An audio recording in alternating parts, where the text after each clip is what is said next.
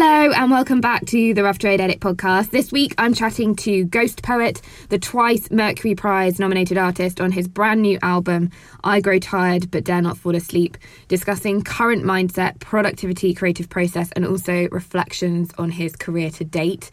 Also coming up in just a moment, highlights from recent albums to drop into our Rough Trade Edit. But I also want to mention very quickly an album that has been announced recently because it has, shall we say, a bit of a special relationship with Rough Trade. I am, of course, talking about Fontaines DC and their brand new record, A Hero's Death, the follow-up to the 2019 debut Doggerel, which was, of course, our album of the year. It's literally almost 6 months, I think, to the week since we crowned them at the top of our annual rundown, and we can already look forward to new music because the new album arrives on the 31st of July. It's pre-ordering now at roughtrade.com. So yeah, just thought I'd give you a little taste of that one. Here is the title track, A Hero's Death. Never let a clock tell you what you got time for. It only goes around, goes around, goes around. Take a family name for your own great sins, cause each day is where it all begins. And don't give up too quick, you only get one line, you better make it stick. If we give ourselves to every breath, then we're all in the runner for a hero's death. Life ain't always empty. Life ain't always empty. Life ain't always empty. Life ain't always empty. So there we go, new Fontaines DC. How about that? I am obsessed already, but then you guys who have been listening to the show for a while probably knew that, right? Because big fan over here. On to some albums you can devour right now, having dropped into our edit in the last couple of weeks. First up, we have the incredible new collaborative record from Tom Misch and Yussef Dayes. People can't seem to get enough of this, and I can totally understand why. It is unique, it's totally original, fluid, and full of compelling spontaneity. It fuses electronica, jazz, vintage hip-hop, and just a myriad of textures and sounds. The album is called What Kind of Music, and here's a preview from it. Check out Tidal Wave. Chaos.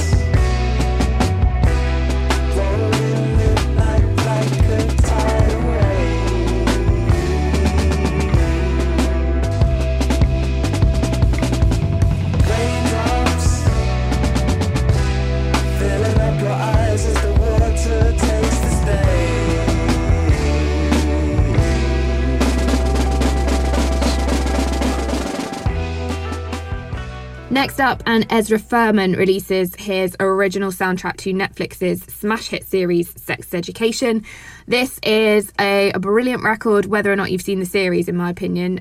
So if you're a fan of Ezra, this will not disappoint. Ezra's music is just the perfect soundtrack for the heartfelt moments, for the emotional moments, playing through that kind of frustration and euphoria all at the same time, so seamlessly, song to song. I actually watch Sex Education, so this is wonderful news to my ears to get this out in an LP. But it's actually a mixture of new songs, but also songs from his back catalogue and also some brilliant covers. So it's the full package, really. And yeah, here's one that I really love. Check out Every Feeling. I wanna feel every feeling in the book tonight. Fuck the panic, fuck the hurt, fuck the sadness, fuck the shame. I'm gonna feel every feeling. Next up, and I have the third LP from the lo-fi London band Happiness. So the album is called Floater, and it dabbles in ragged euphoria and lush balladry while still rooted in 90s alt-rock anxiety, described by the band as both a breakup and a coming out album. Happiness also very recently did an exclusive performance for us for our Rough Trade transmissions, which you can now watch over on our Instagram TV channel. I highly recommend checking that one out. It's so colourful and wonderful. It's just a bit of a joy in these times, I would say. The entire album has a really wonderful kind of nostalgic feel to it. I certainly felt that as you listen through. It's just great. Here's a little preview for you. Check it out. This is What Isn't Nurture. Summer is my cage. I take it up and down. Nothing shouldn't hold me. Walking with the heaviest machinery. Don't impress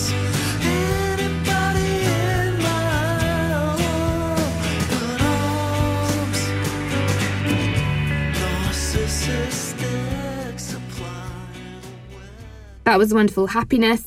And finally, shortly after Takeoff is the last but mighty fine chapter of BC Camplight's wonderful Manchester trilogy. Like 2018's Deportation Blues, which was a huge hit with Rough Trade staff, this new album spans gnarly synth pop and 50s rock and roll. It's sophisticated and even more of a leap forward in its writing. It's just really super glorious and a really super essential listen. So yeah, here's one to draw you in. This is the wonderful BC Camplight and I Want to Be in the Mafia.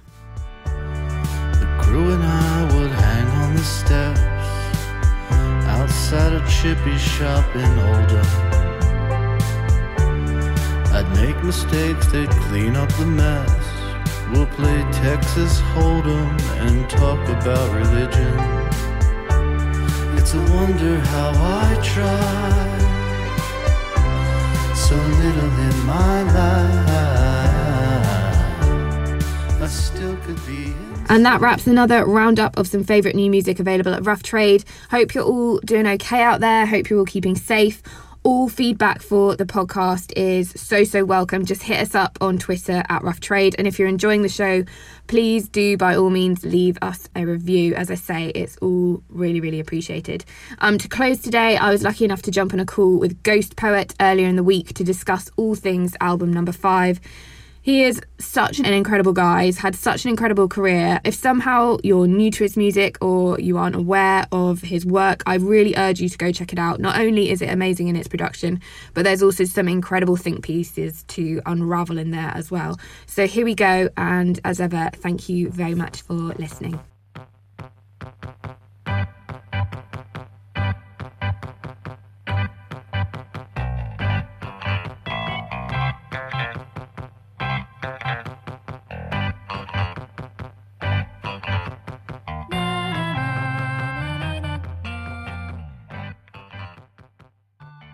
So first off, welcome to the Rough Trade Edit podcast.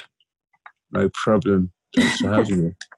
Thank you so much for obviously talking with me among these very strange and uncertain days. We've actually just been obviously talking about how you're coping, how I'm coping, how it's affecting our day-to-day and those beyond, you know, out in the further kind of industry that we work in. But I did just want to ask, for the purpose of people listening, how you are and where your head's kind of been at since, well, the UK anyway went into lockdown a few weeks back. I would say the first couple of weeks was tough. It was really mentally tough because, you know, it's like every dystopian film I've ever watched wrapped into one. Playing right in front of me, starring me as in the leading role.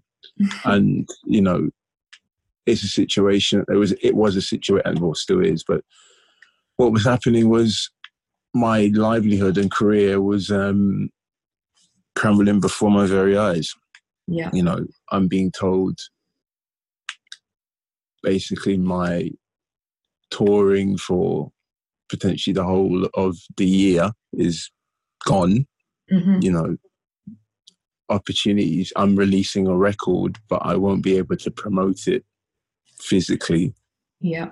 And that's just myself personally, you know, there's friends and family going through exactly the same things where they're being told they've been let go from their jobs. You start to think about family members who are vulnerable health-wise and what's going to happen to them. I'm not going to be able to see them, and so on and so forth. So it was pretty tough in the beginning because there's only so much your brain can take, and the word unprecedented was just thrown about all the time, and it's just the only word I could really think of to sum it up to a certain extent. It just was unprecedented, and this is the most extreme period I've had in my life. In my whole life, you know. So it was very difficult for me to totally understand what was going on. I guess after that, it was a case of your brain starts to go into a kind of fight or flight kind of situation, isn't it? Where it's kind of like, all right, we need to just work things out now, or it's going to be very detrimental for your own health. And now I'm at the phase of, similar to what you mentioned about getting used to it to a certain extent, having a routine, knowing my parameters and boundaries to a certain extent. Yeah. And yeah, I literally just started writing yesterday. Just like I wrote a verse or something, this thing I said I would do, and it just felt quite natural, you know. And I'm kind of at a stage where I do want to be creative now and do creative things. And that was not the case at all in the beginning. So that's good. I've got access to enough to record and make stuff.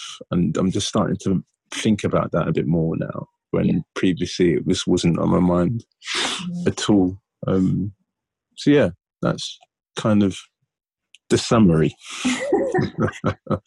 So I guess when we went into lockdown, it was about, 6 weeks maybe out from releasing your 5th record? Yeah. So you've kind of come to that time. So I guess it's nice in a way that you feel that you are at a position to kind of create or connect more with music at a time when your album is coming out. I imagine it would have been quite different if your record had been coming out at the end of March.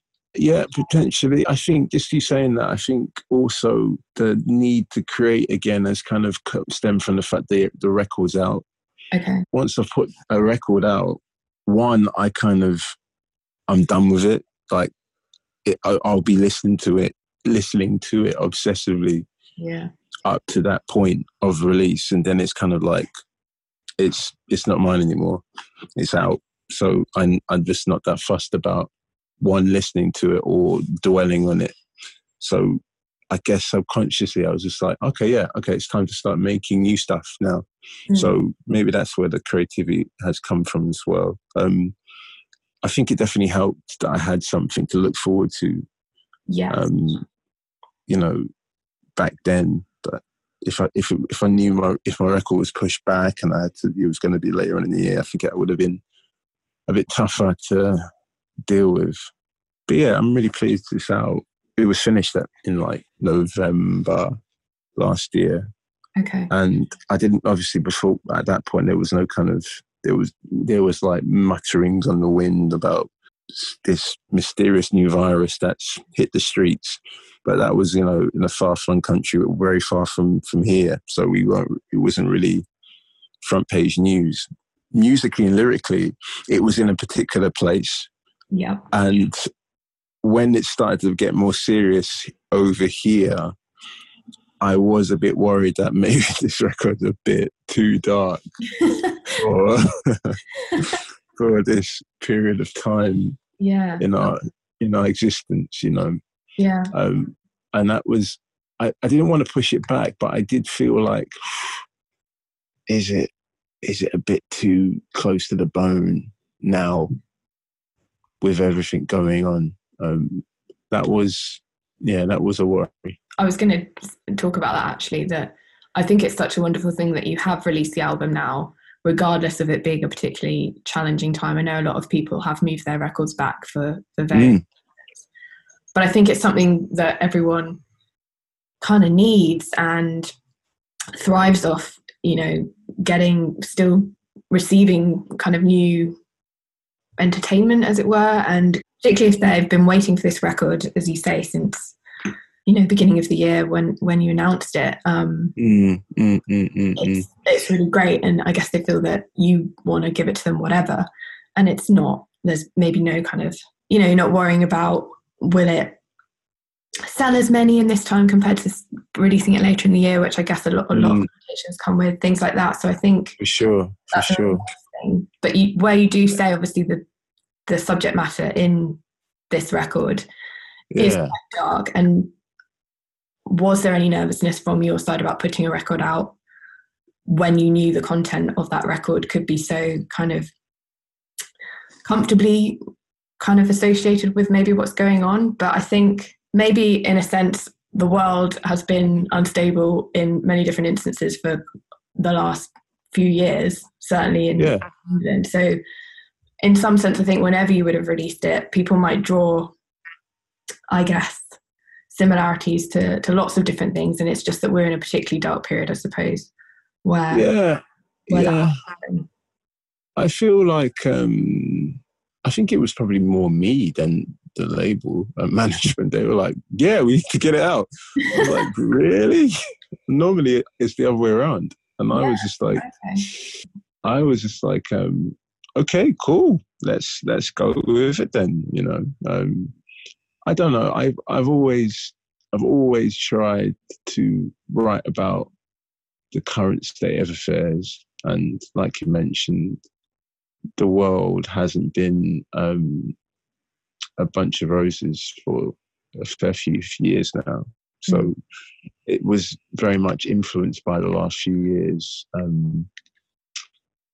of the going-ons in this country and globally, and so it just so happened that I can't remember. I don't know when it was. I remember having a conversation with my manager or maybe my label, and it was about potentially pushing it back, and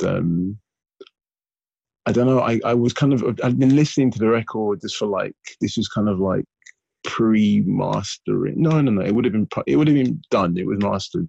So, but I'm always kind of still listening just for little kind of any potential flaws or stuff that I want to change, even though by that point it's impossible. But just for my own peace of mind. And I was listening, but not listening. And after that conversation, I kind of really listened to the lyrics, and even though I wrote them, I just kind of was just like, oh shit, this is fuck yeah, there's a whole load in this that is going to be associated with this exact period of time that we're living in, rather than it being a snapshot of the last few years, but this is what I've signed up for. I always wanted a catalogue or report on how things are for us as humans on this planet. And I guess I wanted to write something that this was a kind of message to a whole load of people that you're just not alone in your feelings or emotions you're going through right now, and that felt like the message I wanted to get out there, Yeah. And I guess no artist has control over how their work will be interpreted in any instance. Yeah, for sure. There's been a whole load of reviews. I read all of them, and so it's just quite funny. I find it quite amusing. On one hand, you've got obviously people who have had the record for a while and giving their opinions based on living with it for a bit, and then there's people who have had it for 2 days, and it's it's not this, it's not that, it's not this, he's trying this. And it's just really? Okay. Fair enough. Not much I could do about that.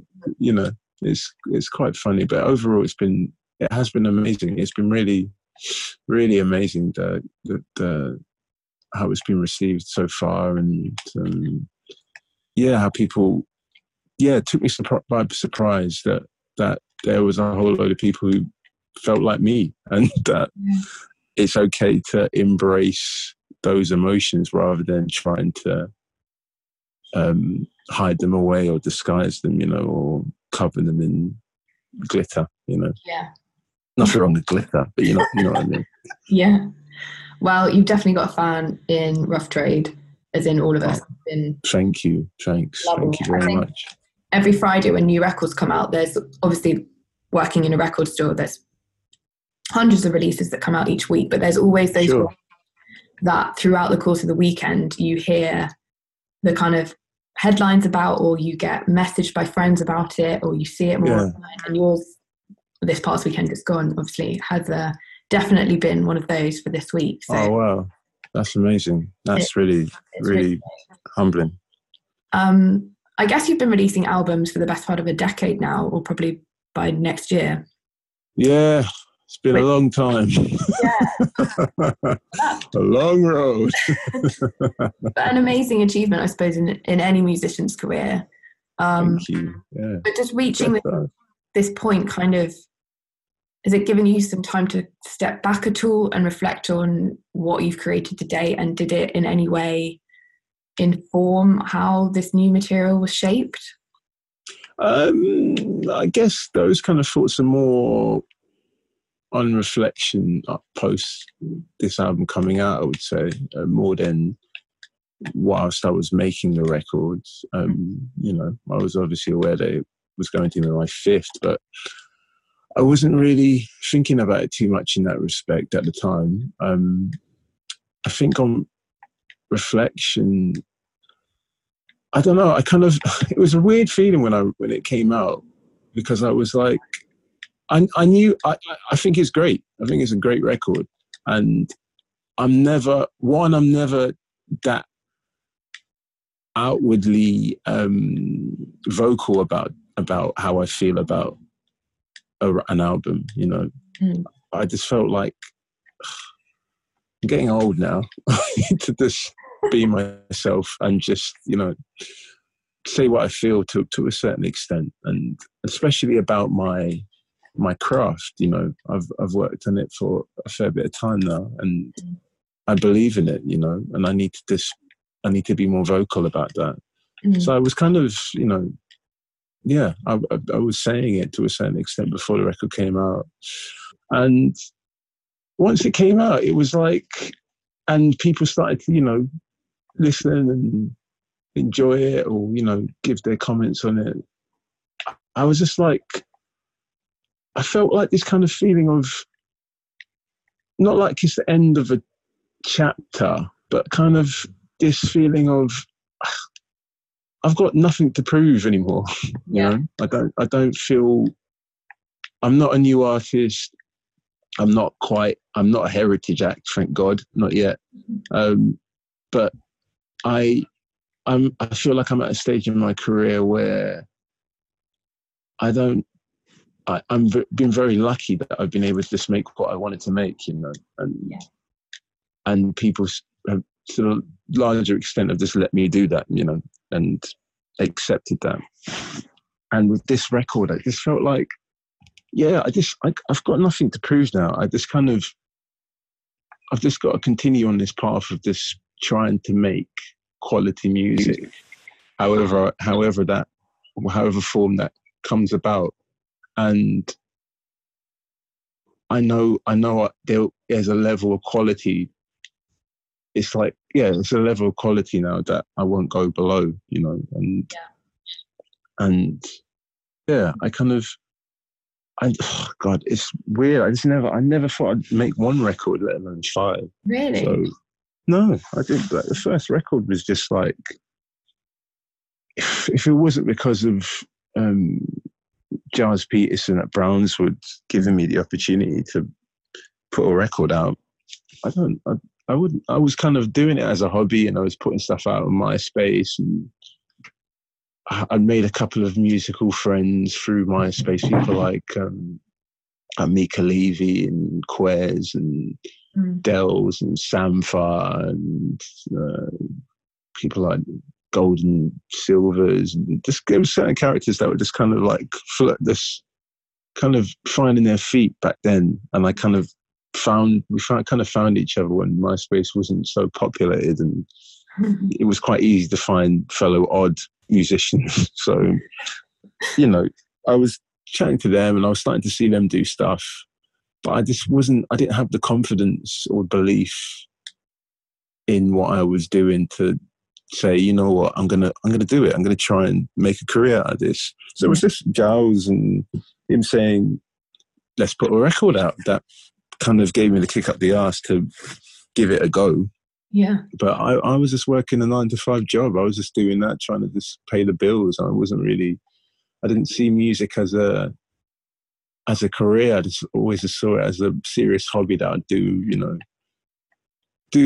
in my evenings. So it's mad that I've done 5 albums. You know, it's just mad to me. And it's it's definitely, it's my passion. It's something that I want to do for the rest of my life in some shape or form. But yeah, it's a funny one in terms of that is almost 10 years. It's so funny. And also crazy that you thought you'd never do one, and then not only did you release it, but it got nominated for a Mercury Prize, and your second record, that's it's been a mad journey so far. It really has. It's been crazy. It's been a mixture of ups and downs, but I wouldn't change a thing. It's been an amazing journey so far. Yeah. You spoke about friends. That I wanted to talk about collaboration. Something that is definitely woven throughout not only your current work but also much of your work. Collaboration is a funny word. I just want to say something quickly about collaboration. Okay. People, it's been bandied about a fair bit recently. Collaboration, and I don't really. It's funny because I don't really collaborate. It's kind of I've been very lucky that I've had a whole host of amazing voices that have lent me their voices to sing my songs, in terms of my lyrics. But in terms of like collaborating in terms of music, I haven't really done much of that, because I'm a bit of a dictator, and being a solo artist, you kind of just learn to do everything yourself as much as possible. So I've always found it quite difficult letting people in that respect. It's not something that I wouldn't want to do, but so collaboration is a funny one. I just kind of feel like it's not exactly a reflection of what I've done so far. It's more features. I've done a lot of features. I've had a lot of features, so to speak. But anyway, sorry, I just kind of wanted to get it down. That actually makes a lot of sense. I guess, would you describe it more as these other people's voices are kind of instruments that you use amongst everything else that you do to put a song together? For sure, yeah. I guess collaboration is sometimes, and that's where you're kind of both bouncing ideas off each other, and it's a it's not that, and it's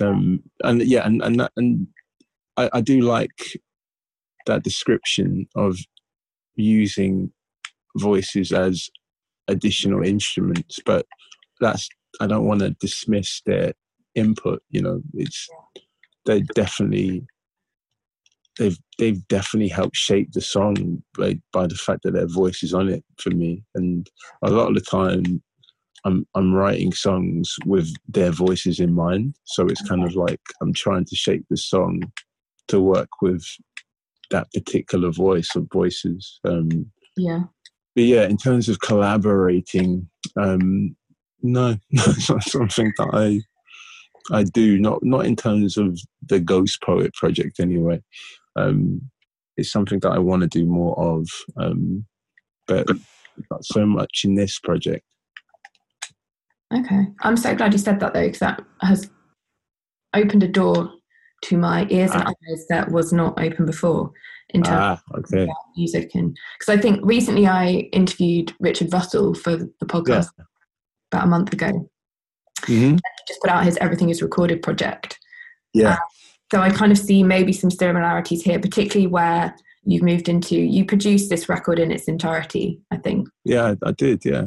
So maybe, could you ever see yourself doing something similar where, because you have this access and this obviously ear for putting these voices together, maybe producing a record with lots of different people on it, but where you're in control of kind of, I guess, dictating how that would work? No. Is that something you'd want to do?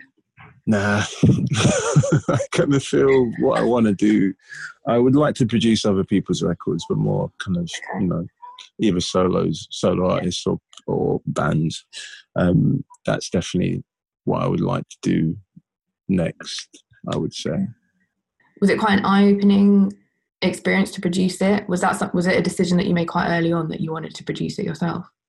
Yeah, it was a decision I made pretty early on. I wanted to I wanted to do something. I just wanted to do something that I felt like I needed a challenge to bring out something new creatively from me. And I felt that was the challenge that I needed for this record, to produce it myself. It was yes and no to the question of, was it eye-opening? On one hand, it was, because, you know, I never, apart from the first record, but that was just me, you know, fumbling around in the dark, really, rather than knowing what I was doing. So I would say this is my first real production role. So it was eye-opening because of the all the aspects of it. You know, it's not only the creative side of it, it's the logistics side of it, it's the logging of takes, it's the making sure you have all the things recorded you want recorded, and stuff like that, which is kind of I was privy to it, but I kind of just let the person who was in charge of the steering wheel kind of deal with that, and I just kind of stuck to the creative side of things. Yeah. So it was kind of interesting, having a dual role of being the creative as well as the director, so to speak. Yeah. So that was eye-opening. On the other hand, it wasn't because of the amount of records that I've done, you know, and I've always been a co-producer. So even though I get distracted very easily, and, you know, I felt like, do I know enough? Have I got enough experience to do it? I soaked up a lot, you know, just subconsciously, from just being in sessions and observing and understanding what the components of putting a record together are, you know. And I guess, if anything, the eye-opening thing to me was realizing that a lot of the decisions you make about doing something or not boils down to fear and confidence, you know. And for me, it was definitely just understand that I have to fight my fear of not feeling good enough to do this, you know, the idea of, this, I need a professional to do the production thing, you know. Yeah. When I am a professional and I can do it myself. So it was this making myself understand that and just getting on with it, you know. Yeah. There's definitely something to be said, I think, for your kind of continued desire to kind of be in full control of everything in relation to, I guess, do you feel sad for some people in the industry perhaps who start out young and naive and maybe lose that control quite quickly and then are kind of scraping to get it back later on? It's hard for me to say, because I've made mistakes. I've made many mistakes, you know. It's not been all plain sailing. But yeah, there is definitely, for me, there's always been this kind of stubbornness to do things my way, because I guess it's, you either realise or you don't how permanent things are, you know, when you start out, how the things that you say and create and do when you first start out can live with you for a long time, you know. It's literally been almost 10 years of me just constantly plugging away and trying to make people understand what I'm doing, for people to finally kind of get what I'm doing, which is I'm just doing my own thing, you know. And I realized that very early on, that I have to shape my own reality, you know, and believe in it to eventually convince other people of that reality. And it's difficult if you don't have those kind of thoughts or feelings in the very beginning. It's not unsalvageable, but it's difficult. And, you know, there's so many factors involved. So I don't want to be too down young people or young artists trying to make it, because there's labels and management. I've been very lucky that the people behind me have just let me be me. They've never put pressure on me to, we really would love you to make something like that song on that record, or maybe you should dress like this or do that. There's been tiny attempts. But I've been, maybe partly because I started a bit older. I was 27 when I first put the first record out. Mm-hmm. So I had a bit of life experience, and so I didn't know at that point at all what I wanted to do fully creatively, but I had enough presence of mind to feel like, yeah, maybe I don't want my age to be younger in a press release, I don't feel the need to create a fake or this kind of, shape a different thing existence, or no, what's the word? A persona, I just want to be myself, for better or worse. I've just got to be myself. And yeah, there's so many things like that, which it's difficult when you're really young and you're being told do this stuff and it's going to end up in an amazing result where you're on the TV and you're flying around the world and blah blah blah. But you just got to do this one thing or do this one thing. Yeah. But you don't realize until the mistakes happen. Or the mistakes, the results aren't exactly how you want them to be, or how they would. They don't pan out the way you were told they were going to. It's only till those moments that you realize that ultimately your career is your career, and if you don't take control of it and dictate to a certain extent what you will and won't do, God bless labels, God bless all those characters who are trying to put music out into the marketplace and onto the radio and in people's hands and ears, but they're looking at it from a completely different perspective from you. If your project doesn't work out, they can move on to a next project. You can't. You can't as an artist, and that's what I learned or started to realize very early on, that no one's going to care about your project as much as you are, mm-hmm. and I say that with the biggest respect for my label and my management, my booking agents, and all of them. They really are passionate about what I do, which is I'm just very lucky in that respect. But no one's going to care about it as much as you are, and that's what I hope that young artists can understand a bit more. But it's not easy. No. I wanted to just touch on, we actually spoke about this before I hit record, and it was actually because I'm kicking myself for not recording it sooner. But all right. And we've discussed that, you've been making music for 10 years. And in that time, I suppose, one of the biggest factors that's probably come into the music sphere, as well as many other industries, is obviously the evolution of technology, and particularly things like social media. Yeah. And especially where you said just then about some things, are there forever and they never go away. If you recorded a track now and put it on the internet, it's probably never going to go away. Sure. And just things like that can probably impact the way you conduct yourself, or even things like mental health, especially, anxiety around certain things. Has that, particularly during the pandemic, has that been something that you feel has come or been a talking point even more so? And then when you consider about the songs that you've written on your most recent record, and I think it discusses, technology and social media and its impact on us as a society. Yeah. Like that's blown up even more, given that we're all stuck at home, but consuming everything online even more. Yeah. You said a lot of good things. I'm not sure what the question is.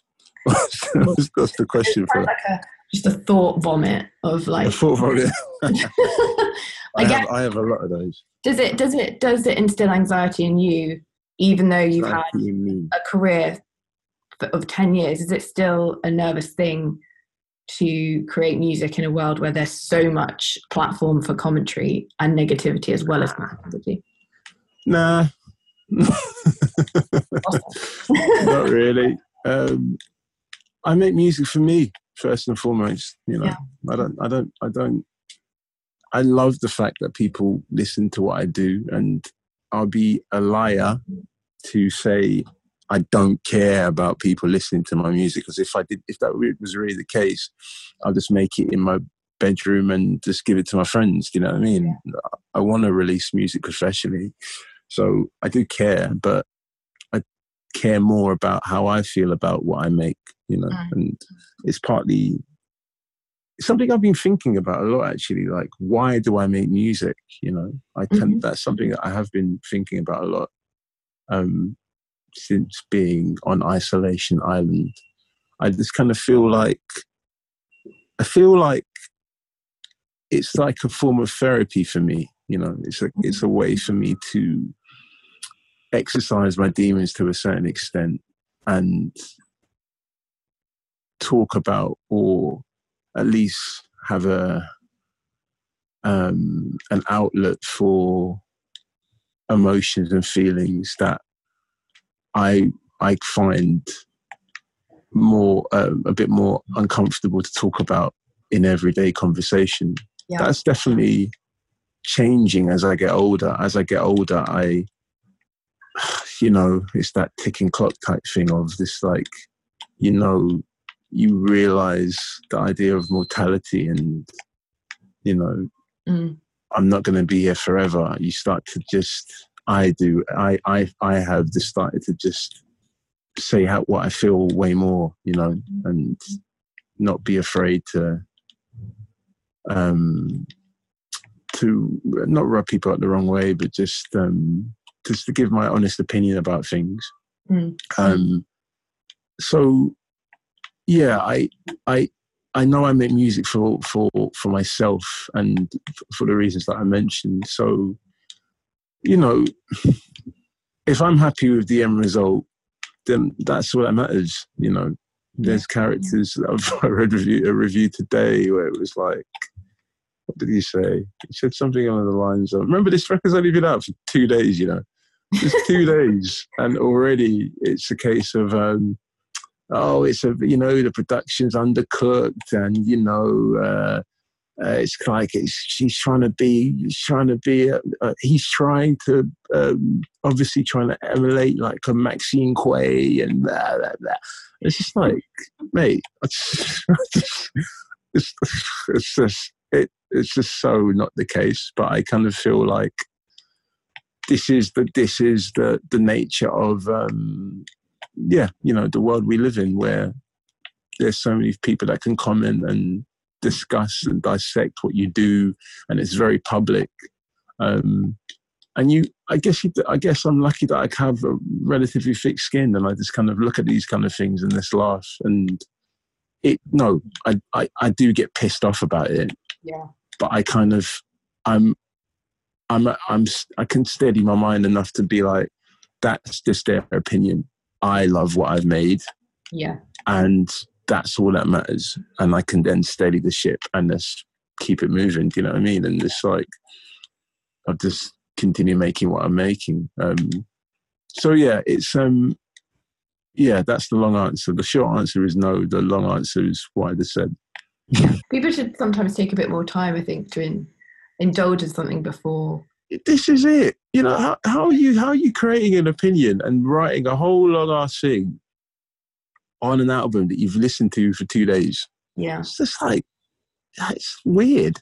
Yeah. And I guess it's their job in a sense, but no, this was not someone's job. This is just, you know, an opinion piece. It's a particular website that collates, is that the word? Collates all an artist's reviews, and then people can comment underneath a particular album with their own review. Right. And it's like, with this particular website, people who review these things or comment are like, they're quite in depth, you know, they're kind of like serious music fans. Yeah. Rather than paid professionals, which, you know, that doesn't make a difference in terms of if you're paid or not. But, you know, so no, this particular person is not paid to give their opinion. They've chosen to give their opinion, which is fine, which is perfectly fine. But I just find it quite amusing how you can come up with such a strong opinion about a record after 2 days, you know. Yeah. I mean, and I'm a bit of a hypocrite. Because at the end of the day, if it was a great review, I would be like, yeah, great, thanks, thanks. So yeah, you know, there is that, but I find it quite funny. Yeah, I guess I demonstrated it quite well by just launching into collaboration, purely probably because I've read so much where that is mentioned in relation to you. Of course. Never really I know. kind of think about it. So I know, and yes, that's nothing against you at all. It's something that has been around for a little bit, and I just noticed it a bit more than usual. Yeah. On this record, I don't know. I think I'm just kind of precious about the fact that I did this shit myself. Do you know what I mean? Yeah. I have no issues at all letting everyone know who was on the record and, you know, who played the instruments. You know, it wasn't as if I was sitting down there and playing on instruments myself. But yeah, collaboration doesn't quite work for me. But that's what's so great about talking to musicians, because then you get the real insight, and it does, not in a bad way, but it alters your opinion, and you then go back and listen to records and see it in a different way, in the way maybe that is more in sort of through their eyes, which I think for sure. What's so great about doing a podcast. No, it's brilliant. No, it's true, and I feel I'm very lucky that I have the opportunity to say how it is. You know, there's a lot of people who don't get that chance, so you know, I don't take that for granted, for sure. Yeah. Well, thank you so much for taking the time to chat to me today.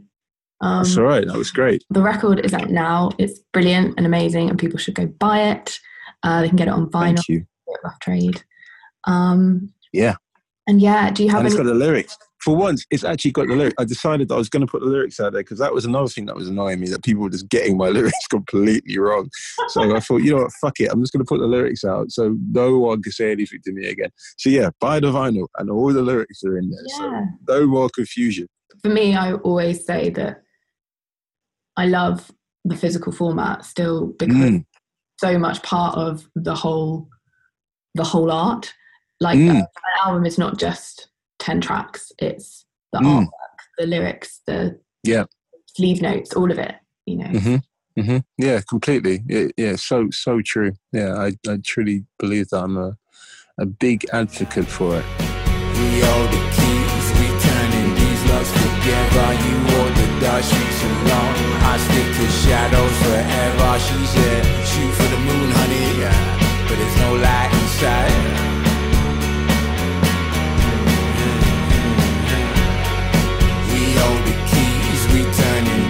Together, you walk the dark streets alone, I stick to shadows forever. She said, shoot for the moon, honey, but there's no light. Reviews and subscriptions help to support what we do, so if you like what you hear, then please rate us on iTunes.